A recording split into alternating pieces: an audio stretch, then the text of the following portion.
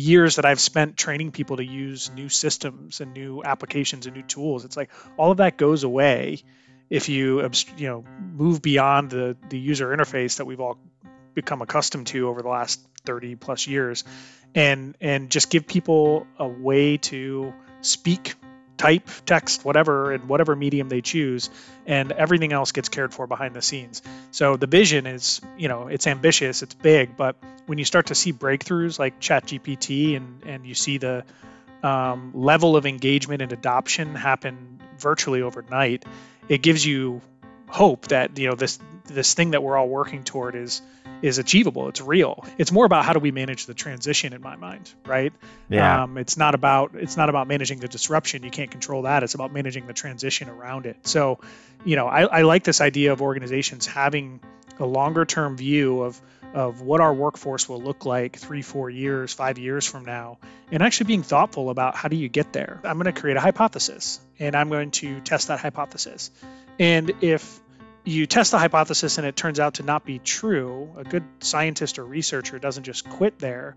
They go, well, maybe my hypothesis was wrong, or maybe I tested it the wrong way.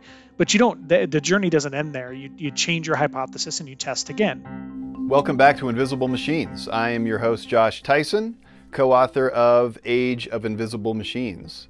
Today, Rob and I are going to talk with one of our friends in the enterprise AI space, Greg Vert, who is a principal at Deloitte and has led many digital transformation initiatives in human resources specifically. We cover a lot of ground in this episode. Greg has spent many years working with enterprise clients on digital transformations, and we talk a lot about the things businesses and business leaders need to be doing now in order to kind of prepare for uncertain and easily disrupted future. We also spend a fair amount of time discussing the ways that AI might change the experience of individual workers inside of these large organizations. There's really something for everyone in this episode, so I'm going to stop talking and we'll get to this conversation now. All right. Well, welcome, Greg. It's great to see you. Thank Rob, you. A pleasure as always. Hey. So OneReach.ai and Deloitte have collaborated on HR-related projects in the past. And so, Greg, you're familiar with the OneReach platform and the ideas of hyperautomation that we talk about in Age of Invisible Machines. So I'll just go right ahead and jump in with kind of the question du jour. How are you seeing ChatGPT alter the conversations you're having about conversational AI and also in the HR space? Yeah. Well, first of all, kudos to the OpenAI team and putting something out to the mass public that makes AI feel real. I think we haven't seen a moment like this that's gotten as much public attention since maybe IBM Watson competed on Jeopardy, right? And it's a great way to showcase the leaps and bounds and evolutions that we've seen, especially in the generative space, in terms of what's possible. And so I think it's opened up a lot of conversations with our clients, our HR clients, around how could I use this within my organization to make the workforce experience better, easier, to make people more productive, less distracted, by making some of the things that they have to deal with every day, writing emails, creating content a little bit easier. So it's opened up a lot of interesting conversations. The funny thing to me about it is, the underlying technology has been around for a little while, and I know OneReach AI has been using it, and a number of others, Microsoft. And so, in our consumer lives, we probably were unaware that this was starting to be incorporated into different experiences that we were having, interactions we were having.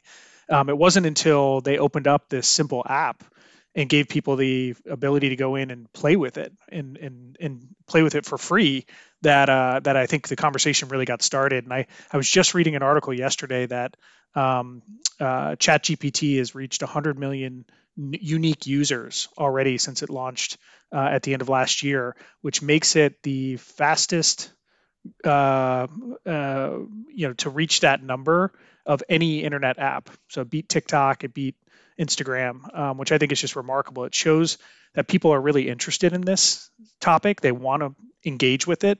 And now, for us, the next step is to say, well, okay, well, how do we take this and use it in more meaningful ways, in ways that actually make the world a better place? So I'm Does excited to it be part mean of that that they journey. want to talk to machines? People want to talk to machines more than they want to talk to each other? Is that what just happened? Maybe we may look back on this as a watershed moment in human and machine collaboration. We'll see. Finally, something that agrees with everything I say. Yeah, we just needed the breakthrough, right? It's all about the breakthrough. Yep. Yeah. Yeah, and it makes me look smarter when I'm writing emails. Mhm. I think I saw that Please compliment ChatGPT me is on my releasing. email. Yeah. I think ChatGPT has also now announced that they're releasing like a subscription version that's got a few more capabilities, and that there always will be this free version, but that now I think it's being rolled out as like a legitimate productivity tool.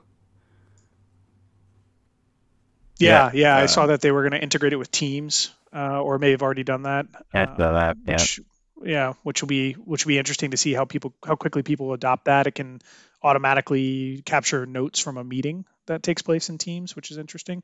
We'll see how much people are comfortable relying on that versus giving up the control of capturing notes on their own. But you mentioned something, Josh, that I thought was really interesting. I was talking to somebody a couple weeks ago, and he said that he puts every single email he writes now through ChatGPT to see if it can make it more effective and more direct. And I haven't been doing that, but I think it's a really interesting practical use case that a lot of people can relate to. Yeah. Yeah, and Rob and I have talked a lot about. Oh yeah, go ahead, Rob. Yeah, I was probably just hitting on the same thing you were about to. What I was going to talk about is we do. You've mentioned the idea that right now you might soon we'll see ChatGPT like we're seeing in Teams. You might see it as an add-on in Word or in your email client, but that ultimately, like the real next phase is we don't need an email client, we don't need Word, we just have a chat interface that can take what we're saying and put it in the right place and use it in the right way.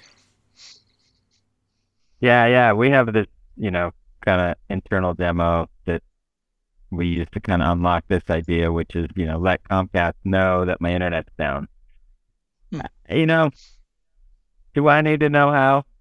Like email, SMS, smoke signals, like, do I really care? I just care that they know and that they respond back to me. Right. So I think that, our kids will be like, what's email? Yeah, I hope so. And why did why did you care about it? Yeah. Why did you need to know how, what protocol you were going to use to communicate with somebody? Like, seems like a lot of extra cognitive load on communication. What app did you respond to me in? Like, why does this exist? Yeah. Yeah. Why do we need to care about this? Yeah. No, it's one of the reasons why I was so interested in OneReach AI a couple of years ago when we first started collaborating. It was this vision that the most frictionless user experience we can create is through natural language. And that hit me like a ton of bricks. And I'm like, well, yeah, obviously, right? Like the years that I've spent training people to use new systems and new applications and new tools, it's like all of that goes away if you move beyond the user interface that we've all become accustomed to over the last 30 plus years, and just give people a way to speak, type, text, whatever, in whatever medium they choose, and everything else gets cared for behind the scenes. So the vision is, it's ambitious, it's big, but when you start to see breakthroughs like ChatGPT and you see the level of engagement and adoption happen virtually overnight, it gives you hope that this thing that we're all working toward is achievable. It's real, and we're making big strides. Yeah, it's exciting. Yeah, it's also scary. I think there's a lot of disruption coming, and I think we've talked about that in the book quite a bit. And I think most people see it as hyperbole, to be honest. But I wonder, like, now that clearly ChatGPT has scared the pants off of Google, right? Like, they're bringing back their founders. They're like, oh crap, we're not risk takers enough, right? Yeah. And we got to bring back the risk takers, the people who will will take chances and innovate. It just, when do you think the kind of the cascade effect will happen where people realize, wait a sec, a year ago we would have thought Google search had no chance of being disrupted, like 10 years away, like impossible, right? And now everyone's going, oh my God, Google's bringing back their founders. How soon do they think, oh, maybe we're next? If it can happen to Google, it can happen to anyone. What are your thoughts on that? Yeah, no, it's interesting, right? It kind of puts them on defense for the first time in a while, right? And they've got to worry about protecting what they've built. I'm going to actually bring it down to an individual level, right? Because you started that, Rob, talking about people thinking of it as hyperbole, right? This disruption and this risk that we see on the horizon. And I see this all the time with organizations that we work with, right? Where, when you go in and start to talk about automation, some people will go, oh, well, I'm not worried about that. That doesn't affect me. I do X, Y, Z. You can't automate this, right? And then, the technology evolves and it starts to get closer and closer to what it is you do. And now all of a sudden, that fear starts to set in and it's like, well, okay, wait a second, but the technology can't do it as well as me, or it can't do it as with as much institutional knowledge or sophistication, or it can't bring as much experience as I have to the table. Like, people rationalize this in different ways. It's probably a really interesting psychological study. And then it's too late, right? It's like, all that time that you spent sort of justifying why you were better at position to do whatever it is the machines are now capable of doing. You could have been looking instead to say, how do I fit into the new world, right? Like, machines aren't going to take over everything, right? We're not talking about a dystopian future here. Right. We're talking about a world where machines can do all the stuff that we probably would rather not be doing if we had our way about it.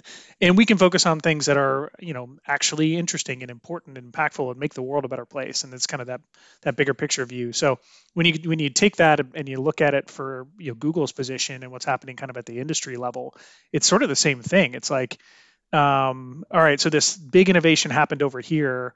How do we make sure, we could spend all the time that we want sort of justifying why what we have still makes sense in this world, or you can figure out, how do I work in the world where this massive disruption just happened and we still offer something, or we can offer something new that maybe doesn't exist yet that complements it and it brings us into a whole new level. So yeah, let me hit you with kind of because I think you're right.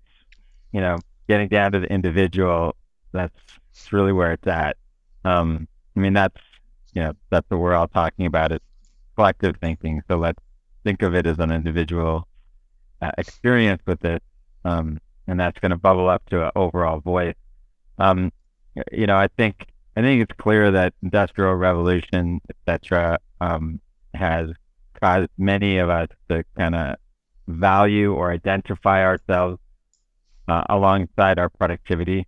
So we measure our productivity as human beings, and until our deathbed, apparently. And then we decided it didn't matter, and it was our relationship, but it's too late. And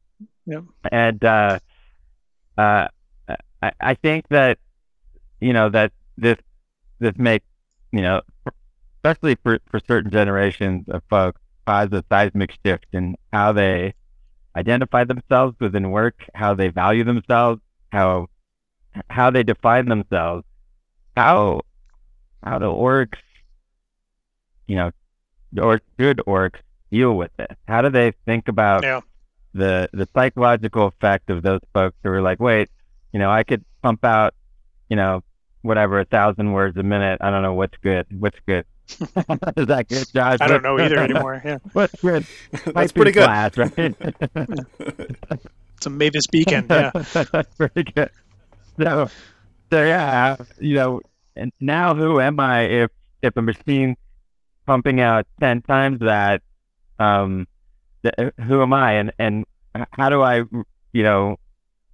reevaluate and kind of create a new dashboard for who I am and how I'm valued? Yeah, we didn't even talk about the fact that ChatGPT can write and code, right? Right, So all the right, people that were on the other side of the fence thinking I'm safe because right. I'm building these things, now it's like, okay, what? Yeah, 1,000 lines of But code. Oh, yeah, didn't see yeah, that coming. nope. But I mean, it goes back to what we were talking about, right? Like no one is really safe from disruption, right? Like we should all be aware of it and tracking it and sort of figuring out what shifts do we need to make. And I don't know if there's a lot of organizations out there that are thinking that far ahead, right? And there's one other issue that I would say, you kind of talked about productivity and breaking that mold, but we also have this problem with short-term incentives and short-term Uh, tracking where it's like everybody's so worried about hitting the next quarter or having a uh, good fiscal year, and we get stuck in the cycle because we're not looking that far ahead. And I think that's where organizations need to shift, right? They need to really be thinking 3 years from now, especially with the uh, radical innovations in the technology space like ChatGPT that are going to come in and significantly change the composition of my workforce, right? And I'm going to have a lot more human and machine collaboration. Traditional jobs are going to go away or get disrupted. New jobs will emerge. You think about things like AI ethics officers and people that are monitoring machines at a level to ensure that we're not creating unintended consequences. There's a whole new category of jobs that'll come out of this, right? Just like right. any other massive revolution. So it's more about how do we manage the transition in my mind, right? Yeah, It's not about managing the disruption. You can't control that. It's about managing the transition around it. So, I like this idea of organizations having a longer term view of what our workforce will look like 3, 4 years, 5 years from now, and actually being thoughtful about how do you get there, right? right. Not just dealing with because the conversations we're having right now are all short-term reactions to economic cycles. It's how do I take out cost? How do I improve workforce productivity? And these bigger, longer-term questions are getting ignored from my experience. So. Yeah, yeah. Uh, Unilever, like a huge company, 170,000 employees, thinking about, by 2025, uh, having every employee have an IDW, intelligent digital worker, that Mhm. helps them get their work done. Um, it's not, from what I understand, it's not being thought about at the highest levels though. These are just, champions of change within the org that Right. have this idea, right? And they're trying to sell it. And like, I think I've heard this a lot where right now for a lot of organizations, the challenge seems to be like high level management just not being wired to buy into this. Again, like Google, right? Now, Just in the wealth preservation mode, how do I reduce risk? How do I secure this asset and take very little risk? Um, yeah. So so now you have like this blocking happening at the highest level, or maybe it's not blocking, maybe it's just the absence of enthusiasm, and the willingness or to understanding. I right, mean, it could right. could could start there. More fundamentally, they don't understand what's happening. Yeah, Um, yeah. How Well, how do it's they tricky shift too that? because well, like as we talk about in the book, I mean, I think what makes it extra challenging is that the first step is almost literally falling on your face. Like you have to you have to Yeah, try something and right. fail at it. If yeah, you're smart, you're doing it internally and you're working, with employees to try and refine conversational experiences before you roll them out to your customer base. But I mean, the first step is to blow it. But to right. win, you blow it, then you Yeah, it's quickly kind of like Yep. recover running and you into build a on mistakes. yeah, it's like running into a locked door. You got to just put your weight into it, and either you're gonna go through or you're gonna bounce off. Yeah. The only way, one way to find out, Yeah, right? Yeah. exactly. Yeah. Yeah. No, it's interesting. I think about that an analogy, and and I think it's actually starting to happen, that shift where over the last 2 or 3 years, I probably have had 200 conversations with different clients, different HR leaders about the potential of conversational AI. And I'll call that the curiosity phase, right? Okay. Everybody wanted to know about it. It was high profile enough that you couldn't ignore it, but it hadn't quite broken through to that. Okay, we need to do something, right? The call to action, or maybe the call to investment, right? But I think we're starting to move into this next phase of experimentation, which is the running into the locked door Okay. moment, right? Where Hard to keep your composure as a serious executive after you're like yeah, stumbling to right. get up off the ground. Yeah. Well, and the funny thing to me is that we're seeing higher rates of adoption on the customer facing side for businesses. And I'm like, why wouldn't you run into the locked door with your I totally agree. workforce first, Yeah. and then take it out to your customers? Yeah. Practice on the folks that are, open to it. That, Right. I totally agree. It's like, it's like doing our clinical trials on our babies, like. Yeah. That's a good one. Yeah. It's exactly like doing clinical trials on our babies. And it's like, take advantage of the experimentation you have with your workforce, because you're going to get better feedback, richer feedback, right? Like as consumers, how often do we get that survey at the end of an interaction and just ignore it, right? We've been over surveyed, but I can tell you as an employee, if I have a negative experience, someone's going to hear about it, right? Like I'm going to take the extra 2 minutes to fill out the survey. So I think you're going to get better feedback, and it'll help you to get through that locked door faster. And by the time you go out to your customers, you've got a better capability around what this is, how to use it in the right ways, how to put the right guardrails up, the right monitoring and governance in place. And obviously we don't want to impact our customers in any negative way. That gets to the heart of the business. We also don't want to impact our workforce in any negative way, but there's ways I think to kind of experiment internally without controlling the blast radius or creating too much disruption. Sure. Yeah. I mean, it's a big difference between a customer choosing not to buy from you and an employee quitting over an experience. Like they're less likely to quit over it. Yeah. And more likely that they'll, having used it, now be able to imagine ways they can do their jobs better. So right. I think people see it as a throwaway, not understanding there's a ton of value that can be captured in doing it in that way.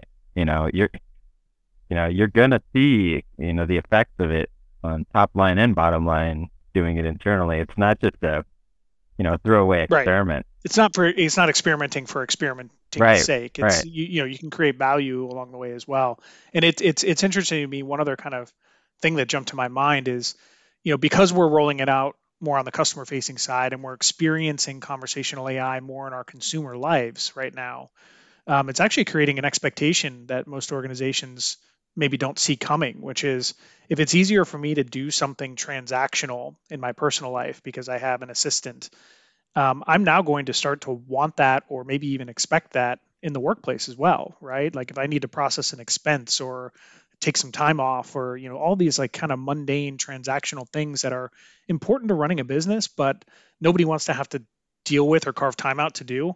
They're going to want that assistant. And I think most organizations, we saw this shift with self-service, right? Where people realized that they could get their banking done online, right? It's the classic example. And then they started to demand it, from their employers as well, which is like, why do I have to wait until you're available and get through a 1-800 call center, or even physically go to sit with an HR person in order to initiate a leave of absence, right? Or whatever else it is that you need to deal with as a worker. And so then the shift came in, and it was like, well, I want the ability, I want the technology, I want the empowerment to do that on my own. And most organizations haven't even caught up with that trend, right? At least not in a good way, right? They may have offered something, but it's not a good experience. So now this new thing's coming along, and this idea that we have assistants in our personal lives that we can use for all sorts of things, and now I want that in the workplace too, to make my work easier, my life easier at work. And I think organizations are going to be unprepared for how quickly that shift is going to come, especially on the heels of ChatGPT. Just to bring it around to the start of our conversation, because now everybody knows. Yeah. Everybody knows the technology is there. Yeah. Yeah, it's a lot of folks out there in the conversational AI space have decided to kind of focus on customer service, and I think it's just that's where all the money is. Yeah, it's a bigger business case for sure. Yeah, so they're like, well, that's how we'll make more money. And then they're integrating with these sort of antiquated old customer service tools, the IVRs that CRM. designed it in 1970 that hasn't changed much, and CRMs that replaced SAP that are really the new SAP, to be replaced. And I find it kind of a challenging conversation to have, to say, like how can you shift that thinking to say start internally? What's the what's the Yeah, I think best way to start the that hardest. conversation? Yeah, honestly, the hardest challenge is you're dealing with two completely separate, distinct parts of an organization. So, and I think because the business case is so much more attractive on the customer side, it's easier to make the initial sell that, hey, this is a direction of travel that you're going to want to invest in. The business case and the return is there on the internal side, but it's harder to get to the top of the priority list, right? Because Okay. especially if you're an HR leader or an IT leader, the amount of things that you have to deal with now, like just like everyone else, it's overwhelming, right? Like, if you go back even 10, 15 years ago, your strategy probably could be summed up in 3 to 5 bullet points. Now it's like I've got 25, 30 different things I've got to juggle. And so how do you prioritize this in the context of everything else? Right. I see that as a big challenge. And we don't see a lot of really good partnership across, right? So, if you're an HR leader or an IT leader and you might be interested in conversational AI, one of the first things we recommend is go talk to whoever runs your customer facing operation and see what they're doing, right? Because you're probably not the first leader to start this journey within your own four walls. And I bet there's a lot of lessons to be learned, and possibly a lot of things that you can just extend, right? Like you don't have to start from scratch. Right. Take what's already been built elsewhere and reapply it in a different situation, a different scenario. So we're trying to kind of break down those silos a little bit with our clients and try to help them think across a bit more. And that's one of the concepts we've come up with recently, is this idea of a digital workplace, right? Where it's you're not building an HR assistant or an IT assistant or a finance assistant. You're building a worker assistant. And it kind of goes back to what you mentioned earlier, Rob, this idea that I think you said Unilever, that in the future, every employee, every worker is going to have their own intelligent digital assistant. We're kind of pushing the same thing, and we wrote an article kind of intended to be thought-provoking around this idea of a digital doppelganger, where not only do you have that digital assistant, but you are responsible for training them.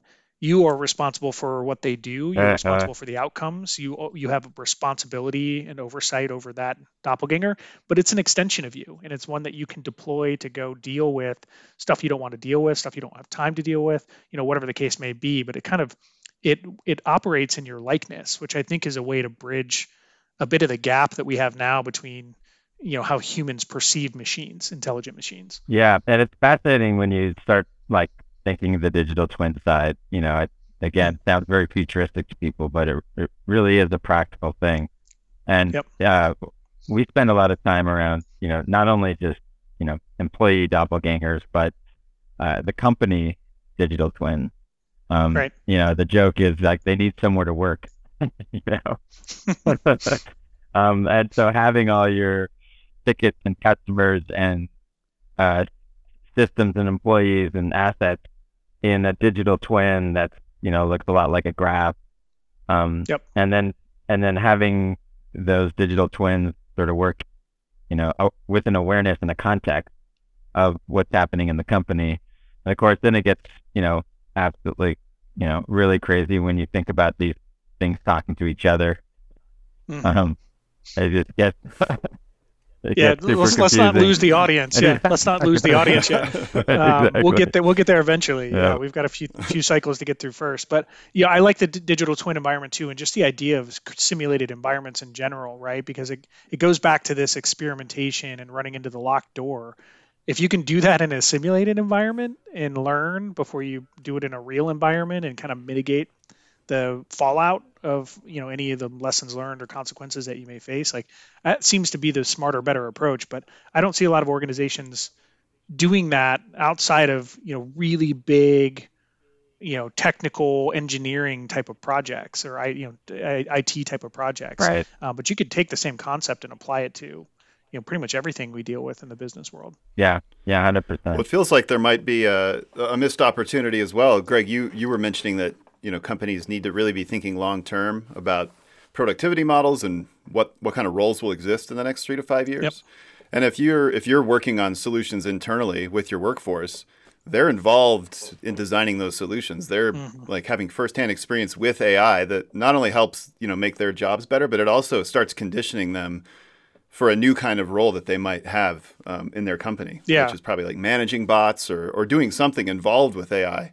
So I mean, the best way to it involves getting intimate with technology, and conversational AI has shown us through ChatGPT, shown everyone that it can actually be an ideal interface for getting a lot more out of technology for everyone. Yeah, I think this idea that people will, that they'll have the job fixing the machines, that's kind of always silly to me. It was the invention of the home cappuccino machine, didn't create an army full of cappuccino repairmen, machine repairmen. But it did explode baristas. It's funny to visualize. Yeah. But it did explode the profession of baristas. Like, baristas before then were just called waiters and waitresses. And now they're baristas. So it's right. Super interesting. We're really good at inventing new jobs, aren't we? I mean, oh yeah. I'm not worried about that. I think that's a great example though of where we built a technology, a machine that actually automates part of the work, part of the process, maybe arguably does a better job, right? You're not going to have as many inconsistencies, and it's always going to be a good output or good product.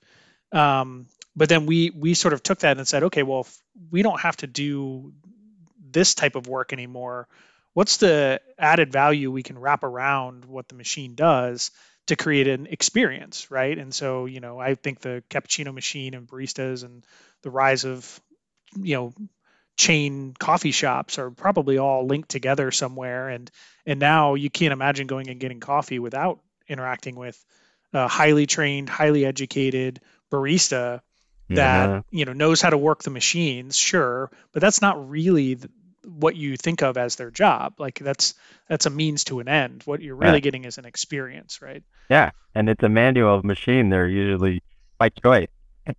Yeah. Yeah, it's better that way, right? Yeah. I think it's kind of a fascinating side to this whole thing of what job will we invent in the future? Will there be a waiter for each table instead of waiters having sections, right? Will it be one waiter per table? It kind of brings me to like another question, which is around it to suggest that we won't invent new jobs is almost to say that we're kind of reached the max limit of customer experience and employee experience, right? It's to say there isn't much more to be done there. It feels like there's a lot more. We can get a lot better at those areas, and isn't that where it's going to go? Or what are your thoughts on that?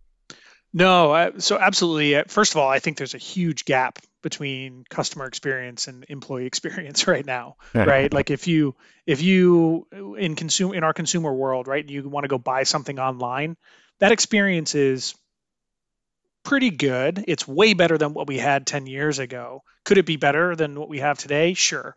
But you compare and contrast that with the typical employee experience. There's all kinds of research out there about the number of different communication channels. We talked about it a little bit earlier. The number of different applications that you have to toggle through in order to just get your job done. The number of different places you have to go to find information. I think the workforce as a macro term right now is more overwhelmed, more distracted, dealing with more cognitive load than ever before. Whereas I feel like on the customer side of things, we're at least trending in the right direction. Yeah. I don't think we've made the shift from an employee experience perspective yet. I think things have actually gotten worse, and maybe they have to get worse before they get better. Going back to the falling on the face moment, right? But coming on the heels of the pandemic, and outside of our frontline workers, most of us working from home and doing all of our work through computer, laptop, mobile device. I think there's this epiphany that we all had coming out of it. Like, this could be so much easier. This could be so much better. And it kind of goes back to some of the shifts we've talked about. Like, I think the expectation is rising that organizations address this issue, and a lot of them don't know where to begin or where to start, or they don't understand how conversational AI, as an example, could play a role in that. So that's this whole like digital workplace concept again. And there was actually a really good interview that was in the New York Times on Sunday about this digital workplace concept. I think it's kind of become mainstream. But the article kind of had a bit of a negative view on it. It's like, yeah, we're talking about it, but things aren't getting better, was kind of my words summary of it. But there was a really interesting point in there from the interview subject, and we could probably find who it was. I don't remember off the top of my head.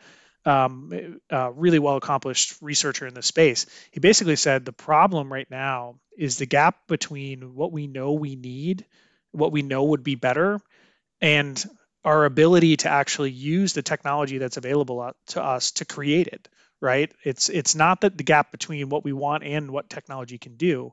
It's the gap between what we want and our ability to use technology to get there. So it's really all on us. It's a human problem right now. It's not a technology problem, which I think is really fascinating when you think about all this, because most people surface level will look at it and go, AI is not ready, or they'll go, I can't trust it. And it's actually not the problem. The problem is how we architect, design, deploy it in a way that actually gets us where we want to be. Mm-hmm. Yeah, it's our ability to think about it, and the lack of experience we have with it. And I think it kind of comes down to the technology is there, but the examples aren't there yet. I think once we start seeing those examples, once some leaders step up here and, bruised and and all, they're going to look pretty good. Tape on their noses. Yeah, a little makeup, and they're going to look pretty good out there because they really kind of carved a kind of a vision for everybody else to follow. I think that, it's always what described as, bunch of, entities standing on the edge of, birds standing on the edge of the cliff. Which one's going to fly first? Yeah. No, that's Greg. Do you see this as like a leadership driven moment here? I think how do you so. See? Yeah, like ROs. How are their roles going to change? Do you think in response to all this stuff? Yeah, I do think it's a leadership opportunity. I'll say that, right? Because we talked about the curiosity phase. We're kind of through that. We're into this experimentation phase, and we're starting to see some breakthroughs, right? Like, I think one really interesting breakthrough is in the talent acquisition space. And I think people are starting to realize that conversational AI is a great medium to attract candidates, right? People that don't work for you yet, but that you want to work for you. Being able to give them an assistant that they can interface with whenever they need to through whatever channel they want, like, that's a breakthrough moment, and clients are starting to pay attention to it. We need more breakthrough moments to get us in fully out of the experiment phase and into the, what I would call kind of like the adoption phase, right?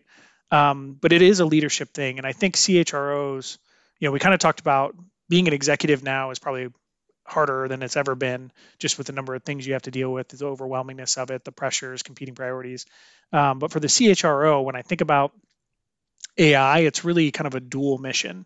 Mission number one is you have an opportunity to be a role model by figuring out how to close that gap of where do I apply this to create value, so that your peers can look over and be like, well, we need what they have in HR, right? Like, we like to try to make our clients the heroes of the story, right? And they like it too, usually. So it's like, that's an opportunity for the CHRO to be a hero within their own organization, within their own ranks. So that's a focus area. The other focus area, though, is while you're figuring out how to become a role model in AI adoption, everyone else in your organization is experimenting too. And there are risks and issues that need to be managed around the use of AI. And I think HR actually has an opportunity to play that role across the enterprise of how do you safely adopt AI, and how do you manage the transition we talked about earlier as it starts to impact jobs, impact organizations, impact teams. So we talk a lot about like this idea of work re-architected, which is, let's say someone in supply chain is introducing robotics into your warehouse, and it's now starting to do work that people used to do. You know, there's a knock-on effect there for the people that used to work in that facility that needs to be addressed. And I think HR is in a good position to help address that. It's a bit change management, but it's more than that. It's also, your job has changed. You no longer have to do this, and you now have the opportunity to do this, right? But we're not always thoughtful about that. We kind of throw technology into the mix, into the situation, and expect everything else to sort its way out. So I think that's a big part of it as well. It's just managing the transition. I think HR can play a lead role in that. And then again, the trustworthy, ethical, responsible, maybe is the best word, adoption of AI in different parts of your organization so that it doesn't have a negative impact on your workforce or your customers. So it's a new capability for HR to possibly develop alongside their partners in IT and other areas. Yeah, I have this prediction, with fast adoption and quick disruption as we're seeing again, Google. I believe, and I don't know if it's a year from now or 2 years from now or 6 months from now, but the hockey stick, we're going to see these adopters, we're going to see these examples, and then there's going to be a lot of companies scrambling to find those people, as you said, like this is a people problem, not a technology problem. So everyone's going to realize the technology's there, and so that's not the scarcity. And they're going to try to find the people who know what they're doing here, and they're obviously going to come to, the organizations like yours, to speed that up, right? How will you guys handle? I mean, again, it's not quite there, and now you can scoop them up, but in short order, how do you think orgs like yours will handle this like crazy demand? Yeah, it's interesting because we've dealt with this problem for years and different cycles, right? Every time something new comes along, something old tends to go away. Yeah, right. And if you're really good at reskilling and redeploying people that are, that have, skills that are no longer in demand, and you can sort of get them into a place where they can help in growing areas. That's one of the things that I think Deloitte does pretty well. There's always room for improvement, but that I think a lot of our clients don't do that well, right? We're in the business of people inherently, right? Like we make money off of selling people to our clients that have an expertise or a skill set. So there's no way that we can operate without that kind of reskilling, redeployment capability. But a lot of our clients don't need that as much, right? I mean, they may still be in a business where they rely heavily on skills. I think they're starting to realize that more and more, but they haven't had the same. It hasn't been as direct of a connection to the heart of the business, and it's becoming more of a direct connection now. So I think a lot of organizations are focused on this concept of moving toward more of a skill-based way of thinking about and managing their workforce. And that will be a step toward, I think, having that agility, Rob, that you're describing of like something new comes along and now I'm scrambling to find the talent that can help me keep pace with the hockey stick effect, and they're nowhere to be found. So if you can't find them, you've got to search to alternative ways to create that or fill that gap. So it could be finding a partner like Deloitte. It could be developing a new internal capability. It could be looking to international markets that maybe are under tapped. There's a lot of different levers that you can pull, but it's absolutely going to become a human problem or continue to be a human problem as the uptick happens and we start to see scale. Yeah, at least the barrier of convincing people to faceplant will be gone. Yeah. They'll be lining up to do it, and now we have a mattress that you can face forward on. Old problems gone, new problems emerge. Yeah, that's why we've been in business since 1845. Yeah, I guess it's just staying ahead of them. You don't have to be at the destination. You just gotta, be able to lead them, in a direction. So, yeah, right. Well, it seems like HR could play an integral role in really making sure that, as you were describing earlier, Greg, like AI gets deployed in the right way, and that people aren't short-sighted. People are thinking through the impact solutions. Yeah, because I think that's the kind of thing that HR departments tend to be attuned to. Am I right? Like I think. Yeah. I think the big challenge there is going to be getting invited to the party. So it's twofold. It's getting invited to the party, but also having the actual capability to show up once you're there. Because I think, as we move out of this experimentation phase into this mass adoption phase, scaling phase, it's going to be hard to keep track of all the little use cases and microservices and different things. And when you look at them individually, case by case, the impact may not seem that big. But as this is happening everywhere across your organization, there's a cumulative effect that's starting to build up. And it's sort of finding the right balance between being involved in every individual use case and the adoption of every individual solution, while also keeping an eye toward like what's happening at the macro level. That the cumulative effect of all of this adoption that's going to have the bigger impact, right? So you're eventually going to get to a place where machines are integrated into the way your business runs and pretty much every function, every department, every business line. And if you haven't managed the people side of the transition along the way, you're going to end up with this this gap between what people are doing in the workplace and what machines are doing in the workplace. And it's going to be really hard to reconcile if you don't kind of figure it out along the way. You can't wait till you get to the end. We know there is no end, but kind of the proverbial end. You can't wait till you get to the proverbial end and look back and be like, oh, well, what are we going to do with all these people? That's going to be unnecessary pain that we could avoid by building it into the strategy and the approach now. Yeah, and you mentioned. Oh, go ahead, Rob. No, I was just going to say I think there's also a really high likelihood that things like generative AI, chat. We're going to see a lot of these, right? I always say OpenAI convinced Microsoft to give them $1 billion to see if there was enough data on the internet to train a model to be useful. I would have loved to have been a fly on the wall in those meetings, by the way. I can only imagine. You pull that off.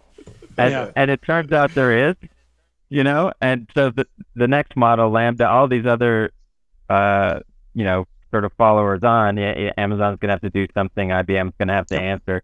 It's not as risky for them, right? They now know there's enough internet data to make these useful. And so, freeing up that capital isn't going to be nearly as difficult as the first one. So we're going to see a lot of these models popping out on there all around us, right? That will, just kind of make this more available, almost commoditize it in a way. I was going to use the word, It's a race to the bottom, right? And the question in my mind is going to be, what's the reward for early adopters? Obviously, you get the advantage of being there first and getting the brand recognition and the market share that your competitors are going to start to erode into. But I'm talking more on the organization side, customer side of things, right? So, the question, and I'll ask you, Rob, maybe your thoughts is what's the advantage to an organization right now to adopt this before it's commoditized, right? And be a part of that early adoption part of the cycle, I guess. Yeah. I think it comes back to what you said. You're investing in the humans in your company and their ability to learn this, and you're acknowledging that when you need it, those people won't be gettable, Yeah. And so in a way, it's not about the machines.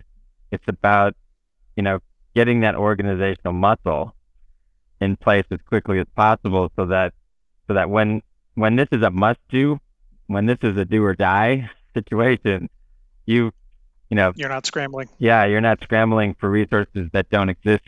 Because it takes a lot to put your head into this. I don't know how long we've been talking for a while. With you guys on this, you've been deep into it for I don't know how long, and 4 years maybe. Yeah, and how many people out there can say that? Not enough. That's for sure. Yeah, no, and people are going to think we scripted that. We really didn't, but yeah, that's that's exactly what I would have said to the answer. Is it's you either act fast now and you have the luxury of being ahead of the curve, and you'll still have challenges, right? But they're different problems than if you wait and try to catch up later. And I think we've seen this play out with other cycles and other technology innovations, right? It's the Netflix Blockbuster thing, right? Like, Blockbuster got into streaming toward the end, but it was too late at that point, right? You missed out on the content, you missed out on the talent. So, I think there's all kinds of other examples we could point to, but it's the same concept here, right? It's get ahead of it, act now, or run the risk of becoming obsolete without it if you can't catch up later. Yeah, you're. Well, and how big a risk do you think this technology is to big companies? Because, I mean, we've seen we reference Lemonade, the insurance company, a lot in the book, because they're a tech-first company that I think the way they say it is they're tech-first. They happen to sell insurance.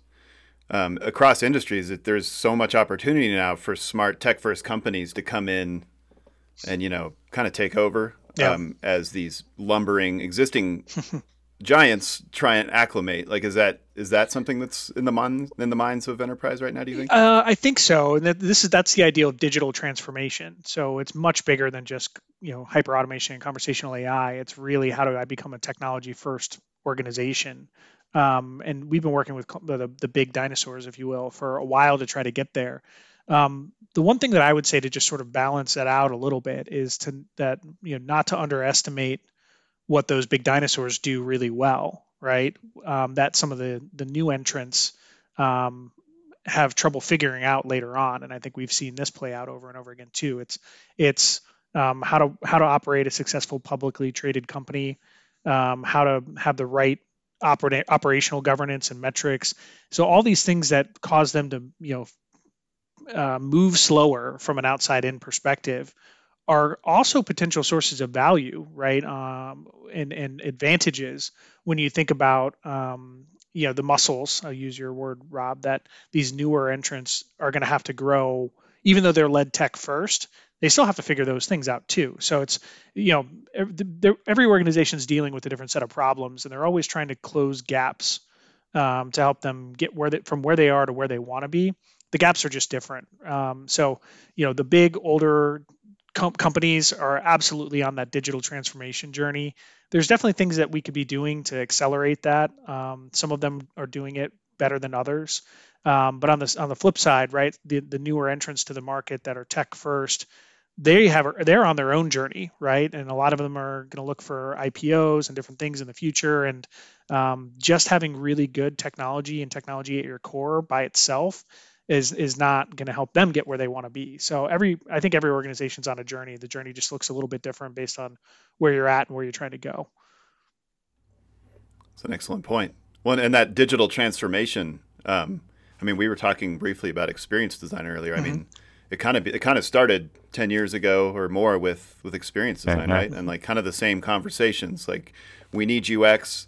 What the hell is UX? And then the people who figured out what it is are either too scared to move, or they, go all in and fall on their faces and are looking better for it now. Yeah, the new one's product, right? I feel like we went from UX specialist to now product specialist, which the best I can define it is we took a bunch of other disciplines and we tried to throw them all together into this new multidisciplinary capability. And I see a huge gap with a lot of organizations where they'll define this role, but there's no people that can actually do all those things. They can't fill that role. And they're moving people into it that have, like, let's say, one or more of those disciplines in their background, like project management, UX, whatever, and just hoping that they can figure out the rest, right? So we're actually doing a lot of work right now with companies trying to help them embed a product mentality and capability and an approach, and actually close the skill gap to get there, right? Because you can't just create a job and put a person in that role and expect that they're going to be able to do all these different things. It just doesn't work that way. Yeah, the ever recurring hunt for the unicorn. Yeah, exactly. And the pendulum swings too between like highly specialized people versus generalist, multidisciplinary, can do it all, and it'll keep swinging kind of back and forth, I think. Yeah, and it was interesting too because your digital doppelganger report that came out, it came out kind of before ChatGPT, as yes, did our book. Yep, right before. But yeah, Yep. but the ideal of a digital doppelganger dovetails so wonderfully with ChatGPT in a way. I mean, I think people are now seeing how that might look in their lives just from having ChatGPT write emails for them. I think their minds are starting to churn, like, oh, technology could do all sorts of things for me. So while companies are certainly wise probably to look at digital twin organizations and digital twins for workers, do you think they're thinking about the fact that consumers are also probably on that path towards establishing their own digital twins, and that at some point it's going to be like digital twins talking to digital twins? There's going to be that barrier perhaps? Maybe. I think in our personal lives, it's already started to look different, right? Because we first got exposure to this through an assistant on our phone or a physical device that we have in our homes, right? The whole smart home concept. And the idea that you train that assistant based on your preferences, you can, choose what music service you want to listen to. You can create what we would think of in our world as kind of like workflows or microservices to, turn the lights on when you walk in or set the temperature at a certain point in time. Like all of my lights are on a pattern, right? Like that's what I was thinking of when we started the digital doppelganger concept, is the idea that that same level of personalization that I can create through an assistant in my home or on my mobile device, my smart device, I could have at work too, right? Like the technology is there. I just have to invest the same way I've trained and set up and configured all of my smart home devices. I could do the same thing with the same type of technology at work, and maybe even beyond, right? And its ability to integrate with other technologies and work with other assistants. Like my device can communicate with the assistant on my home speaker system and play music in my house. Like, so that's the imagination side of it that I have, is like the same kind of idea of a smart home I want in a smart workplace. And if my workplace is primarily from home and I'm doing all of this on my laptop or desktop or whatever, then that smart assistant is basically living in a digital workplace, right? And have the ability to work across all those applications and workflows and different things that I would normally have to deal with on my own. Now I can get an assistant to go and do it and execute on my behalf. Yeah. I think the challenge for a lot of people, especially if you're not looking at the tech, might be your wife or your mom or whatever that says, "Oh, great, $1,000 light switch. Thanks a lot. That was." Yeah. Yep. But like understanding that what you've created is a baseline for automation. You're not done.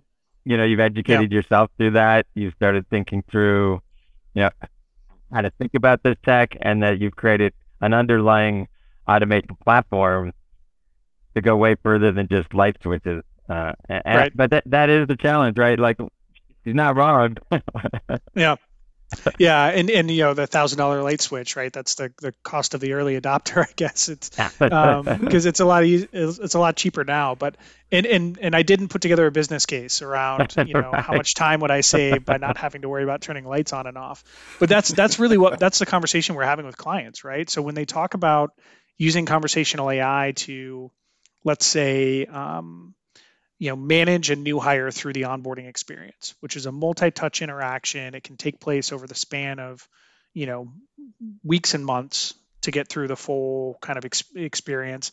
It's compliance related activity. So it's in many cases a must do, but it's also kind of on the value added side, right? Like how quickly can I get this person productive in their new role?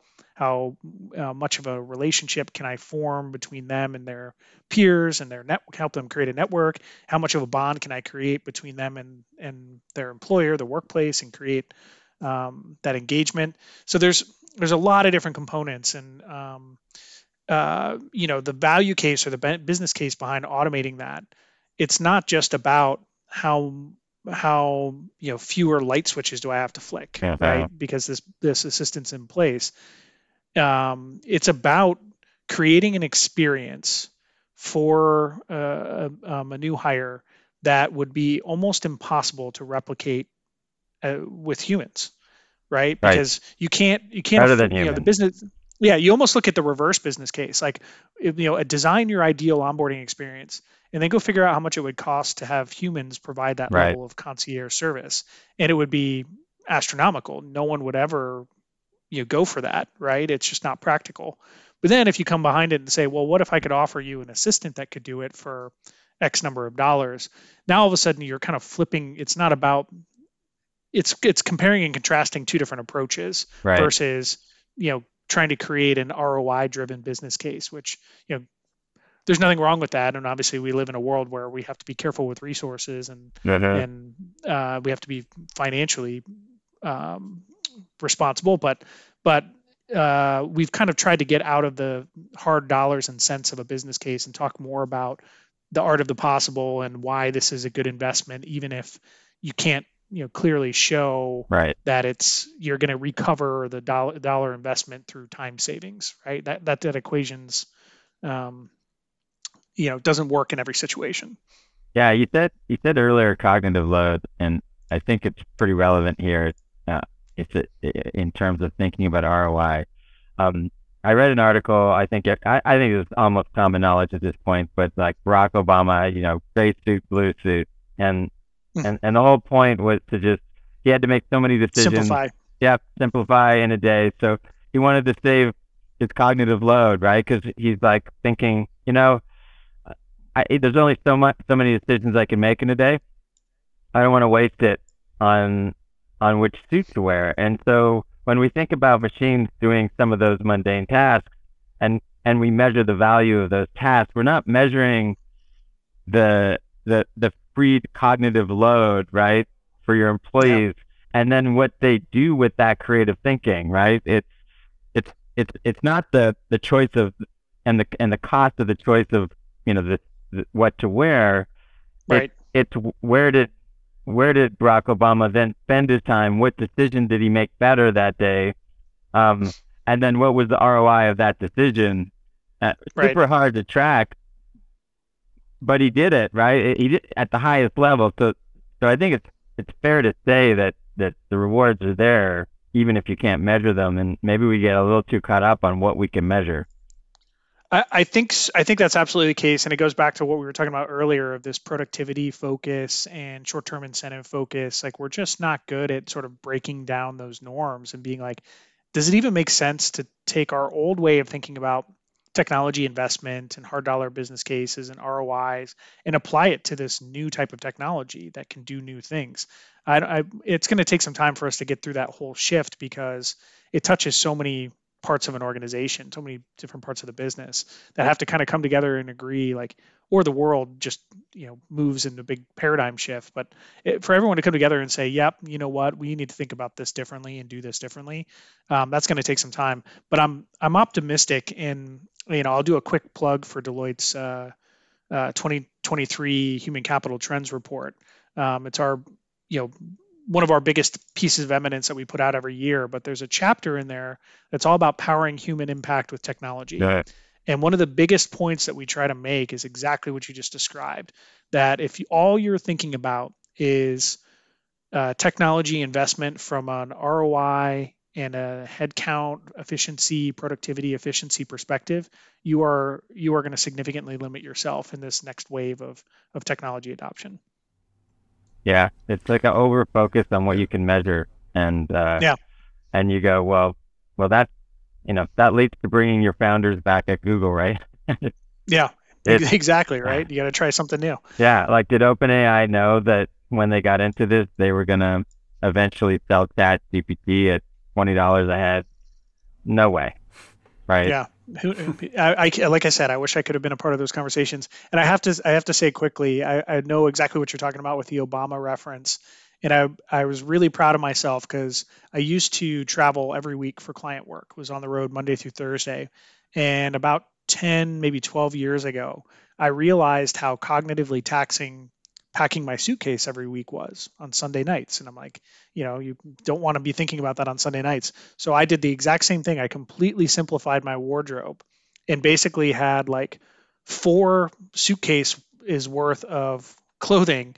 And so it became this thing that I didn't even have to think about. Like it just was Monday morning, 5 a.m., heading to the airport, and I would just grab a chunk of things and drop them in a suitcase, and I was done. And I wish I could articulate the benefit or value of that in a way that would make sense to people, because it was an investment for me to do that.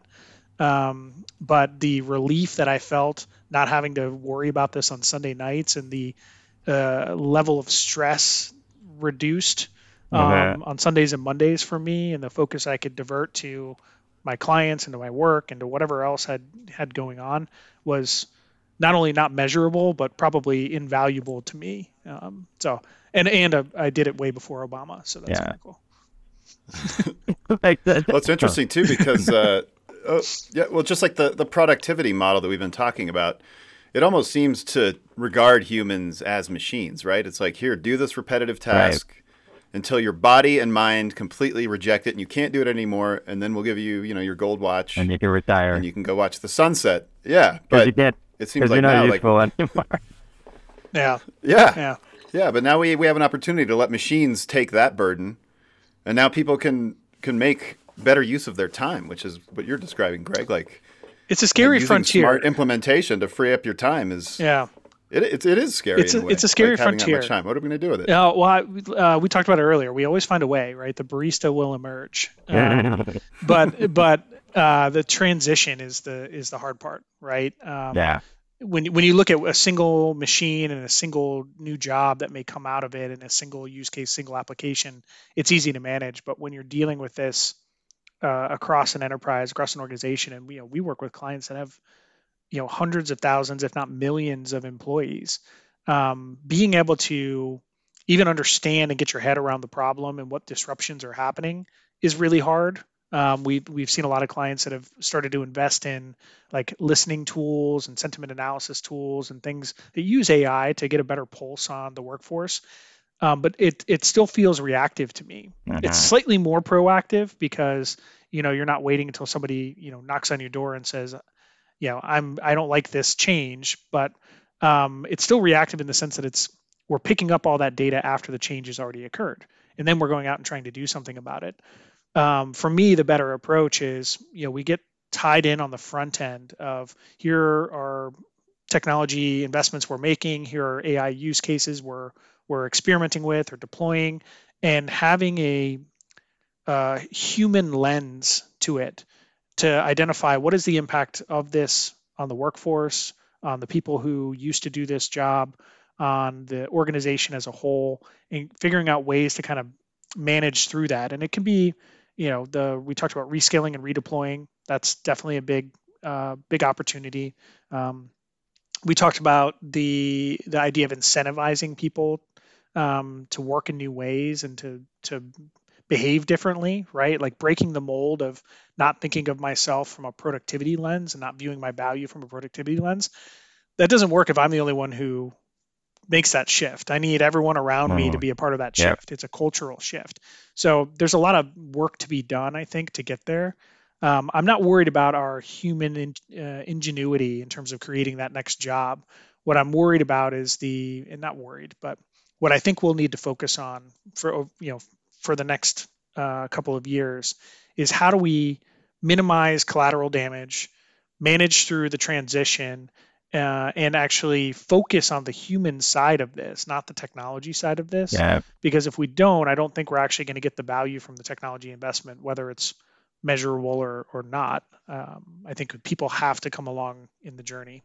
Yeah, it makes sense. It sort of seems like, the companies who can get their employees to embrace change are the ones that will thrive in this environment. Adoption of the technology is more of a methodology. It's making them familiar with it so they're less afraid of it and can start playing with it. But at the end of the day, it's still a human problem to get them to embrace that change and to start thinking of creative ways to apply it.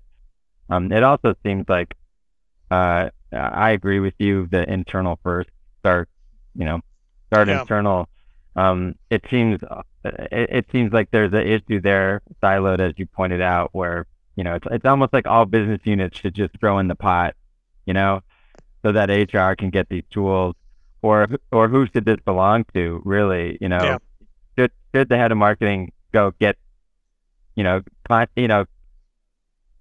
to, talk to you guys about getting the tool for their employees, or is that, is that stepping on toes? Like, Yeah. how would somebody who's like watching this going, well, I'm not HR, how do I get these tools for my employees and start that way? Yeah.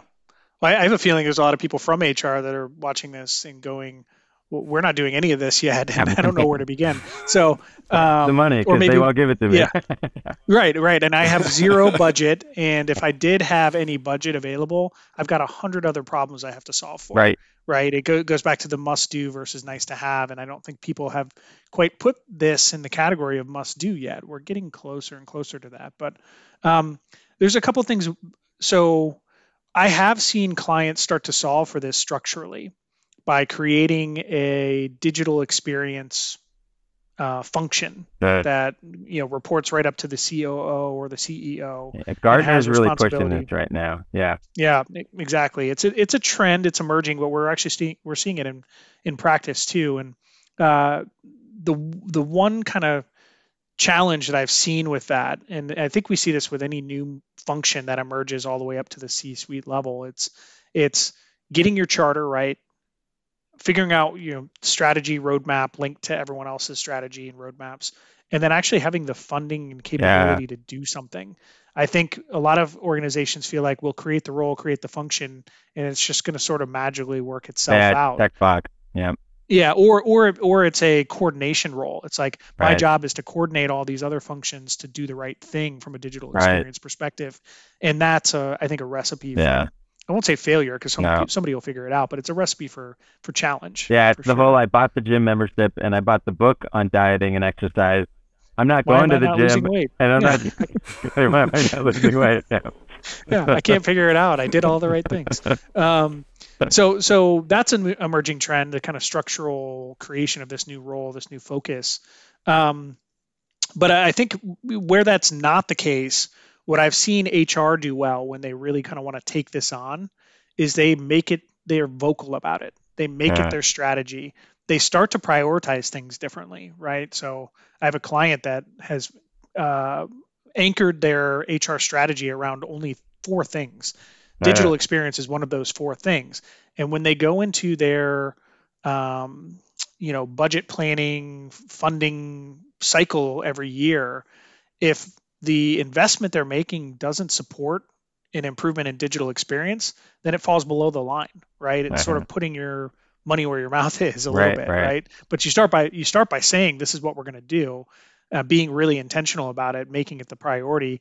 But then you actually have to follow through on that. So when you're faced with a tough choice of, I can use dollars to make this easier for employees, or I can fix this plumbing issue that creates a lot of work for my HR team. Yeah, you got to make sure you have to have the incentive there to do the digital experience investment, even though, to all of our points earlier, it may not have a quantifiable, measurable return. Whereas if I fix the plumbing issue and I could get my HR team out of all this like firefighting data fixing, I could write a hard dollar business case against that, right? Like, it's actually eliminating manual work within a concentrated team. So we're starting to see those little micro shifts and breaking the mold of, let's do things because it's strategically the right thing to do based on where we want to go, versus the thing that's going to carve out savings or create efficiencies in the short term. One of the things I see is companies kind of wanting to get a small win under their belt. Like, let's get a small win, kind of, and then maybe that'll convince people, and then we'll free up more budget and get another bigger win.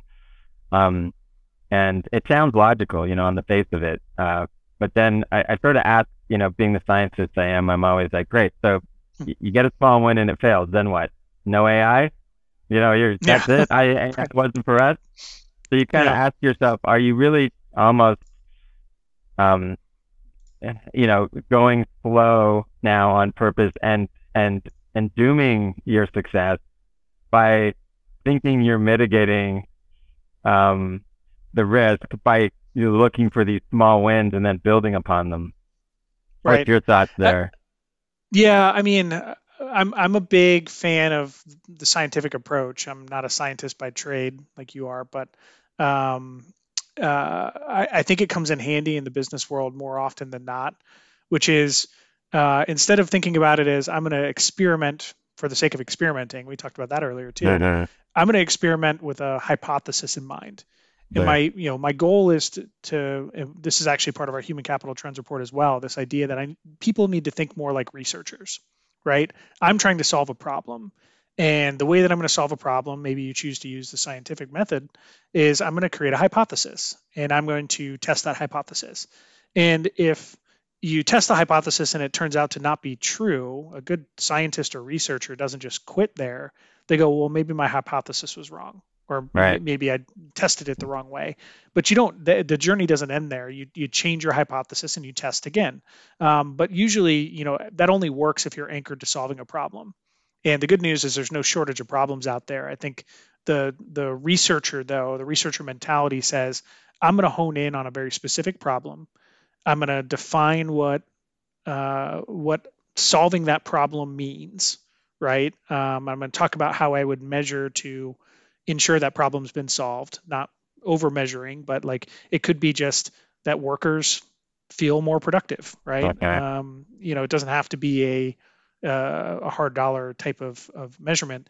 And then I'm going to build these hypotheses that say, if I do this, this, and this, multi-factored experimentation. If I do this, this, and this, then these things will become true. Yeah. And then you experiment, and sometimes you're right, and you're going down the right path. Sometimes you're wrong, and you need to make an adjustment. But I think that's the mentality we need to have. It's not experiment, fail, and quit. Right. It's experiment, adjust, and experiment again. Yeah, it almost seems like this has to come at the board level. Where they just that you gotta spend X amount of your budget on exploring this stuff, and almost pushing an organization toward, thinking of it as like, sort of that team, where to deploy this capital, what projects to try, and then reporting back, right? What are you getting for this, versus the bottom up where the team has to justify to the board why and what the outcome will be and what the ROI is. It feels like once that shift happens, like we're seeing at Google and stuff, then we'll start to see that, that taking away that fear of failure that is required in experimentation. You can't, you can't mix two chemicals together and say, oh crap, it didn't cure cancer. And then right. And then throw a pity party, right? Yeah. No, that's exactly it. And it sort of goes back to what I thought. I referenced a client that I thought they did really well, right? So CHRO saw the problem, saw the opportunity. The digital experience wasn't great. Said, I'm going to be intentional about this. And then, as they take their strategy up to the C-suite, rest of the C-suite, the board, and they say, we are going to address digital experience.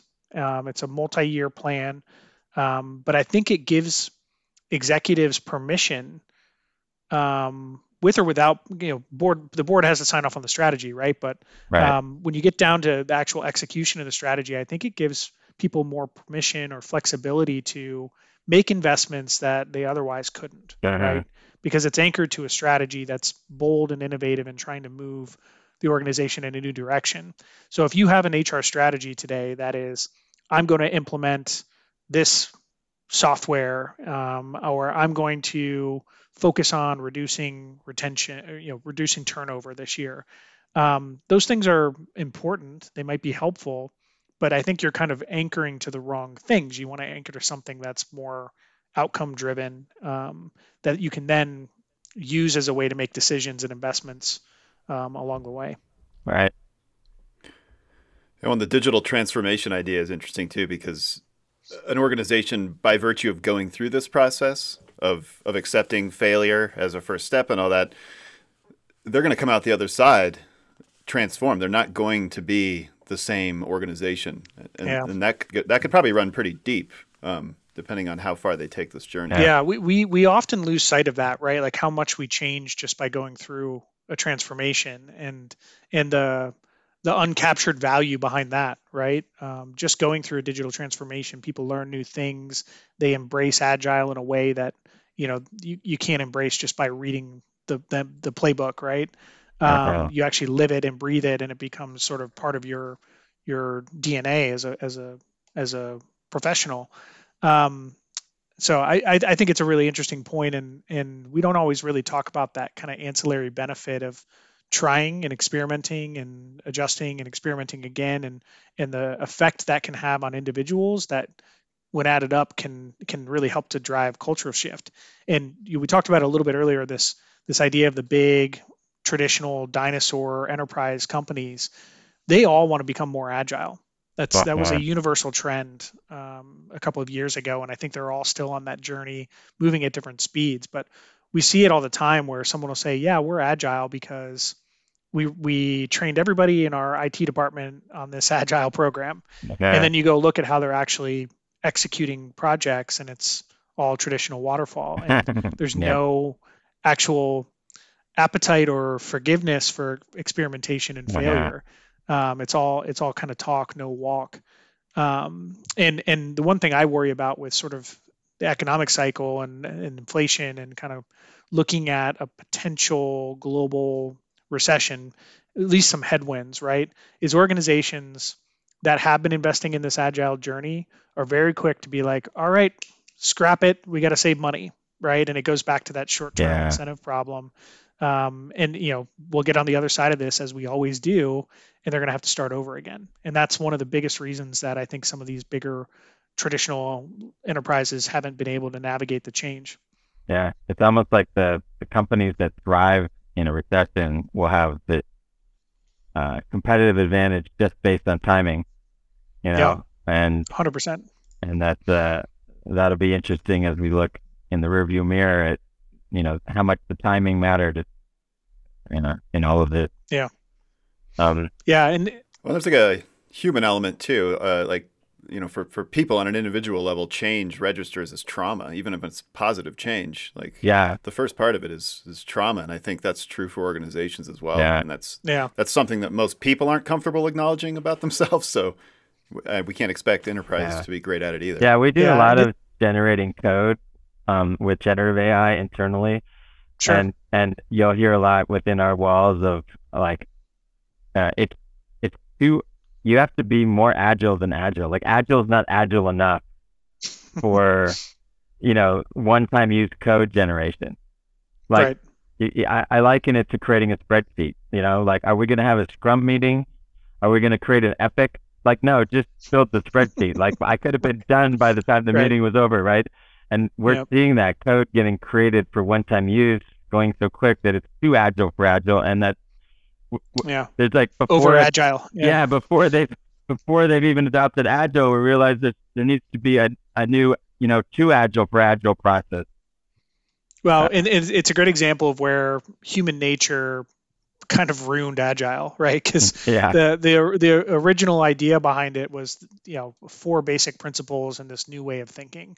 It's reduce documentation, be okay with experimentation and failure, and we took that and we said, all right, well, let's build a bunch of big products around it, and agile training and ceremonies and tools, basically, right? Tools and all these different things. And then, when organizations come around and they're like, well, we want to become agile, we sell them all these big bulky things, or, give them all these big bulky things that are actually maybe anti-agile. Right. The software is how it operates agile. So in order to change your process, now you got to change the software. It's you've lost yourself. It's a never-ending cycle. Never-ending cycle. It's funny. Yeah. The more things change, the more they stay the same. I feel like the good news here, though, is that, AI obviously is inevitable, but we need more people. Oh, yeah. It's a people problem. I go back to, and I have this conversation with clients all the time right now. It's not a gap between what you want. And we do all these like design thinking journey maps. We talked about designing the ideal onboarding experience, and we try to do that separate from technology, right? Forget technology, forget what vendors and products you already have. Like let's just abandon that for a moment. Let's talk about what people need, when they need it, how they want it, and put that on paper, and that becomes sort of your north star, right? That's what you want to try to achieve, and then you work backwards to what technology can do. And there's this moment where people inevitably realize that the technology they have today is never going to create the experience that they want, their ideal experience. But then you educate and you say, well, these are the types of tools that are available out there that you can bring in and help you close the gap, right? You may not get all the way there, and you're not going to get all the way there in one big waterfall program. You're going to have to, get there in an agile way, building and experimenting, failing and adjusting and experimenting again. Um, and and and the conversation just kind of falls there, right? Because that gap between the technology they're comfortable with and the experience they want to create, even if they know the technology is there to fill that gap, it becomes the problem we talked about earlier of humans not knowing how to apply it and architect it and close the gap. So Yeah. I think it's entirely a human issue at this point, and it's our imagination, it's our ability to think differently, architect things that don't exist today. That's the type of stuff that we need to be promoting to close that gap. Yeah, you could almost say, starts at budgeting and this waterfall, beginning at budgeting ends up transcending all the way down the pipe. The second, It carries through. yeah, the second you said we've allocated this many dollars for this project and the ROI is this and the outcome is this, you've already boxed everybody in to creating an estimate on how long it's going to take to do that thing and then a design, because you can't estimate without a design, and that we're just stuck in. So yeah, makes sense. When we've talked about a productivity model kind of treating people like machines, but now we really are at a moment where we need people to be human. We need the human abilities to help coach this technology forward. Yeah, so, and it's not to say that productivity isn't important and that outcomes aren't important. No. I think that's what gets lost in the messaging sometimes. We think about it as either or. This is about creating a better balance between the two, right? Especially while we're in this transition period of AI adoption. It's, especially helping leadership and stakeholders, shareholders, like we're getting all the way to kind of the end, at least for publicly traded companies. It's respecting the productivity needs and demands there, while also creating capacity to think differently, do things differently. And I think we'll start to see the balance shift more and more over time. But just even creating the opening for us to, 20% of our time 30% of our time should be spent on this idea of human elements that we can bring to the workplace to make it a better workplace, or to our customers to make it a better customer experience. Most workers don't have that luxury, right? They are task driven and productivity driven, and we've got to start to create that room for them to do things differently. Yeah, the optimist to me wants to say that, if you ever look at a GPT written, paragraph or story, it's pretty generic. It's usually, yes, it passes, Yep. But I want to say that it's just going to up our game as creative humans to say, generic and basic isn't going to work anymore. No. You're going to have to really push the boundaries of your creativity. You're going to have to spend a little bit more time on it, thinking through how to come up with a new angle, and just regurgitating, other people's words and mixing them up a little bit as GPT does. That's all a lot of us were doing, and that's not going to cut it anymore. You're going to have to be more creative. It's going to push us to think more creatively and ideally give us the time to be more creative. So maybe it just makes us all better, So that reminds me of this story that I heard about, and I read an article on, but I may get some of the details wrong. But there was an artist who won an art competition using AI generated art. And there was a lot of controversy from the other artists saying, like, this is cheating, or at a minimum should be in a separate competition. But then when you actually learned about what the artist did, he spent over 40 hours trying different inputs and massaging and manipulating what he was feeding to the AI generative tool. And you start to wonder, well, how is that different, right? Like it's not a paintbrush, but there's still art involved. There's still humanity involved. It's just involved in the input side of the equation. It doesn't have to be involved in the throughput part. So I think, kind of to your point, Rob, I think that's a really interesting example. And I love how all this is playing out in the art world first, because we always thought that that was the place that was the most sacred and safe from AI. And it's all happening there. It's in music, it's in painting, it's in all kinds of different forms of art, poetry, writing TV scripts and different things. But I think it's going to be that's the elevation. That's the barista moment, right? Of somebody realizing that I can make art in a different way using AI to augment my vision. But what I'm arguing whether what it created, what you jointly created together, is still art and worthy of being judged alongside art that was created in a traditional way. I think that's a great little microcosm example of what we're going to start to deal with in the workplace and just in general in society as this moves forward. Yeah. Making money at art certainly is a question mark out there, and how that's going to change. But making art, that's not going to change. The experience of making art has nothing to do with whether machines can do it or not. So if you like making art and you like the experience of making art, whether it's alone or with other people, maybe we start focusing on that and not the outcome and how much money I could make off the art I created. And maybe more of us, our time are freed up to make art instead of, stamping license plates or whatever it is we're doing. You're right. Right. Yeah. The one other thing I love about that story is it's a great example of how AI is going to test current norms and structures, right? So we've always looked at art competitions and evaluating art the same, well, not always, but for a long time, we've looked at it the same way. And now it's going to force us to think differently. And I don't know exactly how we're going to respond, but a response is needed, right? Yeah.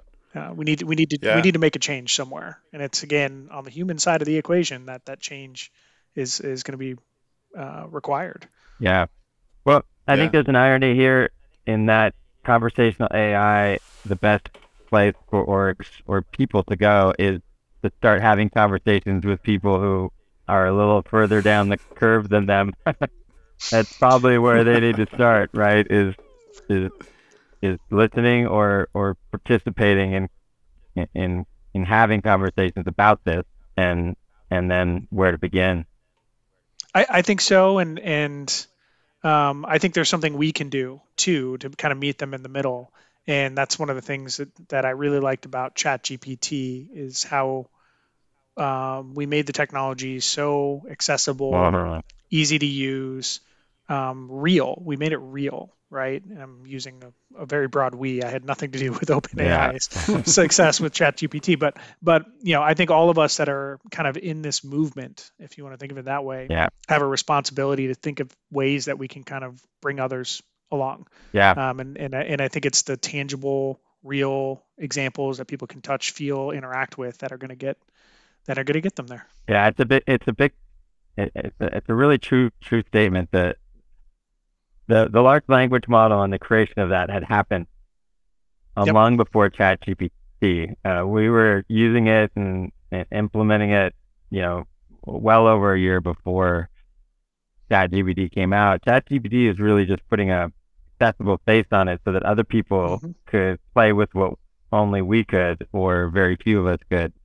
And it's really amazing to see what impact it has when it's not the creation or invention of the technology that is the moment. It's the moment that it becomes accessible to a larger group of people. That's the breakthrough moment. And it usually comes, almost incidentally, as OpenAI is like, oh, well, why don't we put a chat interface on this thing we already have and throw it out there and see what happens. And to your point, it became the most successful app in the history of apps. I'm like, okay. Yeah, broke the world a bit. Yeah. Experiment. And it was never what they set out to do, right? Like, so that's the other funny part is it's experimenting and adjusting, and man, you're going to eventually reach one of those breakthroughs, right? Yeah. It's Well, kind of the inevitability if you stick to it. Yeah. hats off to Microsoft. I mean, they were brave, you know. That was a lot of money. They really took a risk there. Does require some bold thinkers and some bold action for sure. Yeah, that could be a good example though for companies moving forward. That was a somewhat fearless decision. I feel like that we could probably talk for another hour, but that's probably a good place to leave it for now. I really like this idea that we've merged on, though, that at the root of conversational AI is conversation, is more people talking about it and more people talking to different people and figuring out ways to kind of bring everyone into the fold. So Greg, really appreciate you taking the time. My pleasure. Rob, you as well. I told you it would be the highlight of my day. I love talking about this stuff, and talking about it with other people that are really into it is absolutely my joy. So Great. What a treat. Thanks again for listening to Invisible Machines. We are produced in partnership with UX Magazine. Be sure to subscribe to UX Magazine wherever you get your podcasts to listen to new episodes. You can also watch us on the Invisible Machines YouTube channel. We'll be back next week with a discussion about AI and UX. That's pretty interesting. Rob and I get into some new territory talking about the roles, the important roles that designers will play in our future with technology. Mad props, as always, to the marketing team at OneReach.ai, and thank you to Michael Litvinov, our video editor. We will be back next week with more Invisible Machines.